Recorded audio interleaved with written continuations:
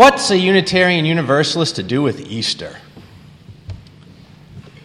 Friday, I was invited to participate and then participated in a very long Good Friday service at the Episcopal Church in Milford. And I was one of 7 speakers reflecting on the 7 last words of Jesus. And part of what I had to say in my remarks is I do not believe Jesus died for my sins, or your sins, or anybody else's sins. But I had to tell them I really like Jesus. Jesus is a great teacher and a wonderful example. And I think that in his teaching and his example of how we treat each other, there's, maybe salvation to be found. Look at it this way. One of my favorite theologians, Philip Gulley, says, "I was not born in sin needing to be rescued from an angry God, and neither were you. We were born immature and incomplete in an unfinished world. Salvation is growing up, growing wise, and finishing the job. It is becoming whole and healed and realizing our connections one with another. And every now and then, we get a glimpse of it." And for me, that's what the teaching and ministry and example of Jesus does. It gives me a glimpse of it. What's it look like when we're actually a little more healed, a little more holistic, a little more connected one with another? And that's a salvation worth having. But this story of bodily resurrection that is told in the Christian tradition, I think a lot of Unitarian Universalists find it troubling, and I think it steers us away from the power and inspiration of resurrection as a metaphorical and symbolic idea.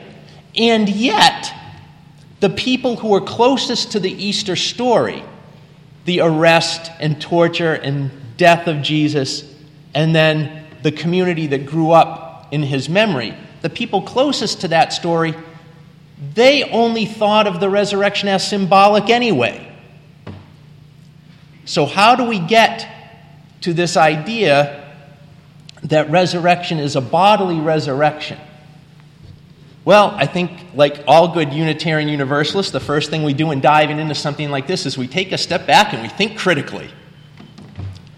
And so doing that, one of the things to realize about the story we heard this morning, the story I read from the Gospel of Luke, is at best 50 to 60 years after the events it's written down.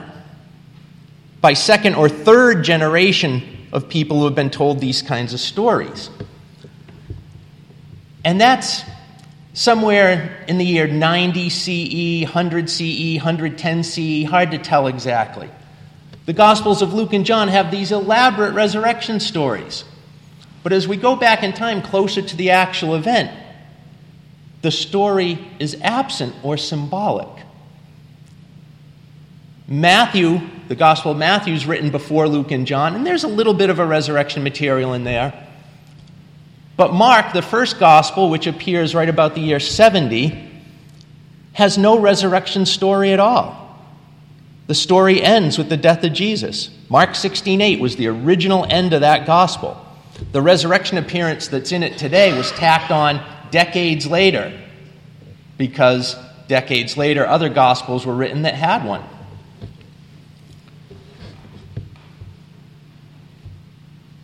The older material than all of those canonical Gospels, there's something called Q. And it's called Q because it's called this mysterious source, and Q is the first letter in the German word for source. And so this source is where the Gospel of Matthew and Gospel of Luke get all their common material. If you read through the Gospels, you notice the same story gets told over and over again. Well, Matthew and Luke sit down with a copy of the Gospel of Mark on their desk, and then they add stuff to it, stuff of their own, and stuff from this other third source we call the source, which they think is very old, much closer to the original time Jesus is killed. And in the Q material, there's no resurrection story. And in a document called the Didache, the Teaching of the 12 Apostles, which also is historically much closer in time to the story, there's no resurrection stuff in the Didache, the Teaching of the 12. The reality is that the resurrection was not all that important to the very earliest Jesus community people. It becomes a theological addition down the road, 3 generations down the road. And it only happens after the Romans destroy the temple in the year 70. And interesting things happen at that point. Resurrection stories start to come in because all those early Christians, for the very most part, were Jewish. There was no Christianity. So the temple's destroyed. How do you be Jewish without the temple?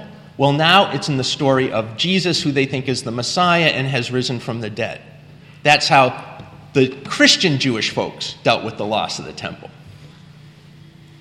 The part that the mainstay of Judaism, the main branch, they developed Rabbinic Judaism. How do you be Jewish without the temple? And they developed what we now know as Rabbinic Judaism. And around the year 70, at a conference in Javna, the rabbi said, don't let those Jesus Messiah people hang out in the synagogues anymore. And about the same time, the Christian Jewish people are like, don't hang out in the synagogues anymore. We believe too differently from those people. And at that point, you get the later Gospels and the later material, lots of stuff about resurrection. So why is this bodily resurrection thing so huge? Well, biblical scholar Brendan Brandon Scott likes to use the example of Humpty Dumpty. You all know the story of Humpty Dumpty? What's the story of Humpty Dumpty? Humpty Dumpty sat on the wall. Humpty Dumpty had a great fall. All the king's horses and all the king's men couldn't put Humpty together again. What's Humpty Dumpty look like? Where in the story does it say that? Not in the story at all. Why is Humpty Dumpty an egg? Not in the story at all. You just heard the whole text. Not in the text at all. It's in the pictures. And Renaissance art has the bodily resurrection, and all the stories have developed, and it's Humpty Dumpty. It's not in the original story at all. Right? It's like putting under God in the Pledge of Allegiance. It's not in the original at all. So we use our critical thinking a little bit to get into the story. And this is important because the idea of resurrection and new life and rebirth and new hope is important. But we don't want it to be important due to stuff that is left in the realm of a little fantastical. We want real hope and real rebirth and real resurrection. So how did those earliest Jesus people kind of think about it? Well, we have an early record. If Jesus dies about 30, 36, somewhere in there, the oldest things in the New Testament, in the Christian scriptures, are the letters of Paul, Saul of Tarsus. And his stuff is dated somewhere in the late 40s, early 50s. It's less than 20 years. It's within the same generation, right, of all the Jesus death events happening. And so the first thing he writes, and by the way, if you don't know, out of the 13 things attributed to him in the New Testament, most scholars will suggest he only actually wrote 7 of them himself. And the first one is 1 Thessalonians. And right at the very beginning, you get the first mention of resurrection in the Christian literature. And the words he uses are interesting. That Anastasis stood up, and egere got up. And these were Greek terms that meant literally like stand up or get out of bed. So it was metaphorical from the beginning. And how do you get up from the dead? You have to remember that the guy who's writing this, St. Paul's Jewish. Judaism has no conception of an afterlife until about 100 years before Jesus, when their apocalyptic literature, heavy influenced by contact with Greek philosophy, pulls in a Greek idea of an afterlife in a spiritual plane. Judaism, up to that point, to like right before the time of Jesus, they had no conception of that. There's Sheol, which is just where the dead are. It's not hell. It's not heaven. It's not a spiritual afterlife. It's just where the dead are. So when he's talking about getting up and rising up, what's he talking about? He's not talking about a physical body getting up. He's talking about that Messiah-ness, that anointedness, that stuff that saves us, has woken up again. And he's addressing this to people who are not Jewish. And what's woken up or stood up in them again is a connection to God. But it's not about a body coming back from the dead. The other piece in this that people love to pull out and say, well, Jesus is coming back, so he was raised from the dead, he's coming back, is this term called parousia, the return of the Lord, except it's not really a theological term. It's a great term. It's one of the terms that the New Testament writers use to their advantage to talk against empire. For the parousia is a Roman term that means to prepare for the visit of the emperor as a god. The conquering emperor as a god. So the early Christian community is making this really amazing, from the bottom up claim that, you know what's going to come in as a god? Conquering? This idea that, hey, what if we were all nice to each other for a change? What if we fed the hungry? What if we sat with the sick? What if we took the side of the poor against the powerful? That's parousia. That's the idea that's standing up, getting out of bed again. And it's one of a number of terms those New Testament writers used. Kingdom of God, it's empire of God, it's basileou.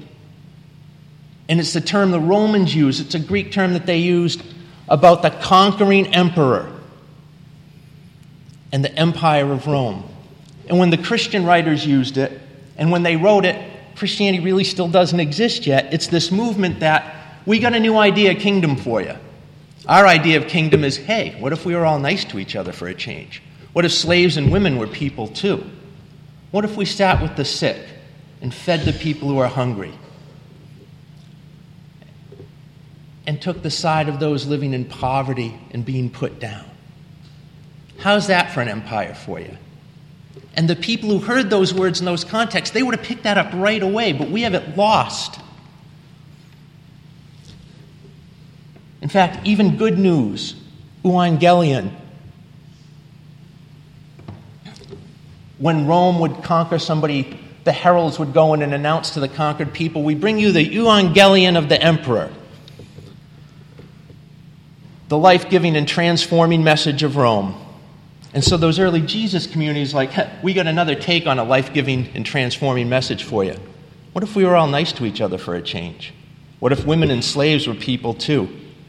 What if we took the side of the poor and the powerless and the left out? What if we hung out with people the master hung out with? Do you see what they're doing? The people who wrote this stuff, they were smart. They were subversive. They were kind of cool. They were kind of, full of Unitarian Universalism in their values. So we want this story. And the closest thing we have to it is this guy, Paul. There is an eyewitness account to a resurrection experience. The people who wrote Luke and John and Matthew and those resurrection experiences, those are second-hand, third-hand, fourth-hand news. But in the letter to the Galatians, the guy who wrote it says, I'm riding up to Damascus, I get struck by this ball of light, and the risen Lord, the Lord Jesus who has stood up, woken up, tells him, hey, stop harassing my people. Paul was going around persecuting the Jesus Jews, right? And he says, stop doing that. And he switched sides. But that's the only resurrection appearance we have an eyewitness to, and there's no body involved. There's a flash of light.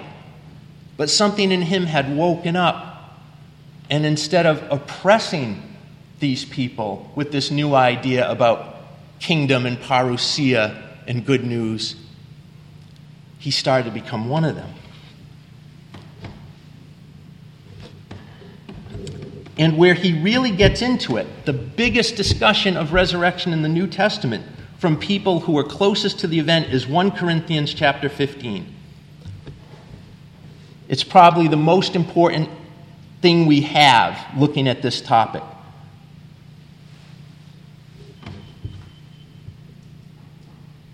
Thus it is written, the first man, Adam, became a living being. The last Adam became a life-giving spirit. But it is not the spiritual that is first, but the physical and then the spiritual. So the whole talk he's doing about resurrection is spiritual resurrection. It's the rebirth, the waking up, the standing up again, the getting up again. Believing in a physical resurrection is directly at odds with what the earliest Jesus followers were doing. But it's strange. It's like Humpty Dumpty. That's not how we receive the story. We have a lot of Renaissance art. We have a lot of theology that's been put on it afterwards. But it's not really in the story at the beginning. We don't have any real clear physical descriptions of resurrection until the 17th century. It's all Humpty Dumpty-ish till then. And theology. Jesus, for the early Christians, was connected intimately with what he taught and what he did. The way to look at the spiritual life, the way to put it into practice. And when Paul writes about it in his letters, he talks about pneuma, or breath, that comes in with the standing up and rising up again. And he's making a deliberate connection, an allusion to the beginning of Genesis, which anybody in his Jewish audience would know, with the ruah, the spirit, the breath that God breathed into creation. Well, that's what's happening when you take all these ideas and ministry and practice of Jesus and start to live them out. You've got that connection with a recreation, a rebirth, a resurrection. And so, as Unitarian Universalists, maybe that real and actual spiritual and metaphorical resurrection is something we need to make a lot more connection to. Because that Spirit of God feeling active in that early Christian community is, in a sense, what we're really trying to do still today. Breathing life in, rising up again, getting up again, being involved in, again, the creative and sustaining and transformative work that is at the heart of all life, at the heart of all that is, and that I would say you can use the word God to describe. And so when you engage in that work, when you do the things that are life-giving and give life to others, you, in a very real sense, are the resurrection and the life.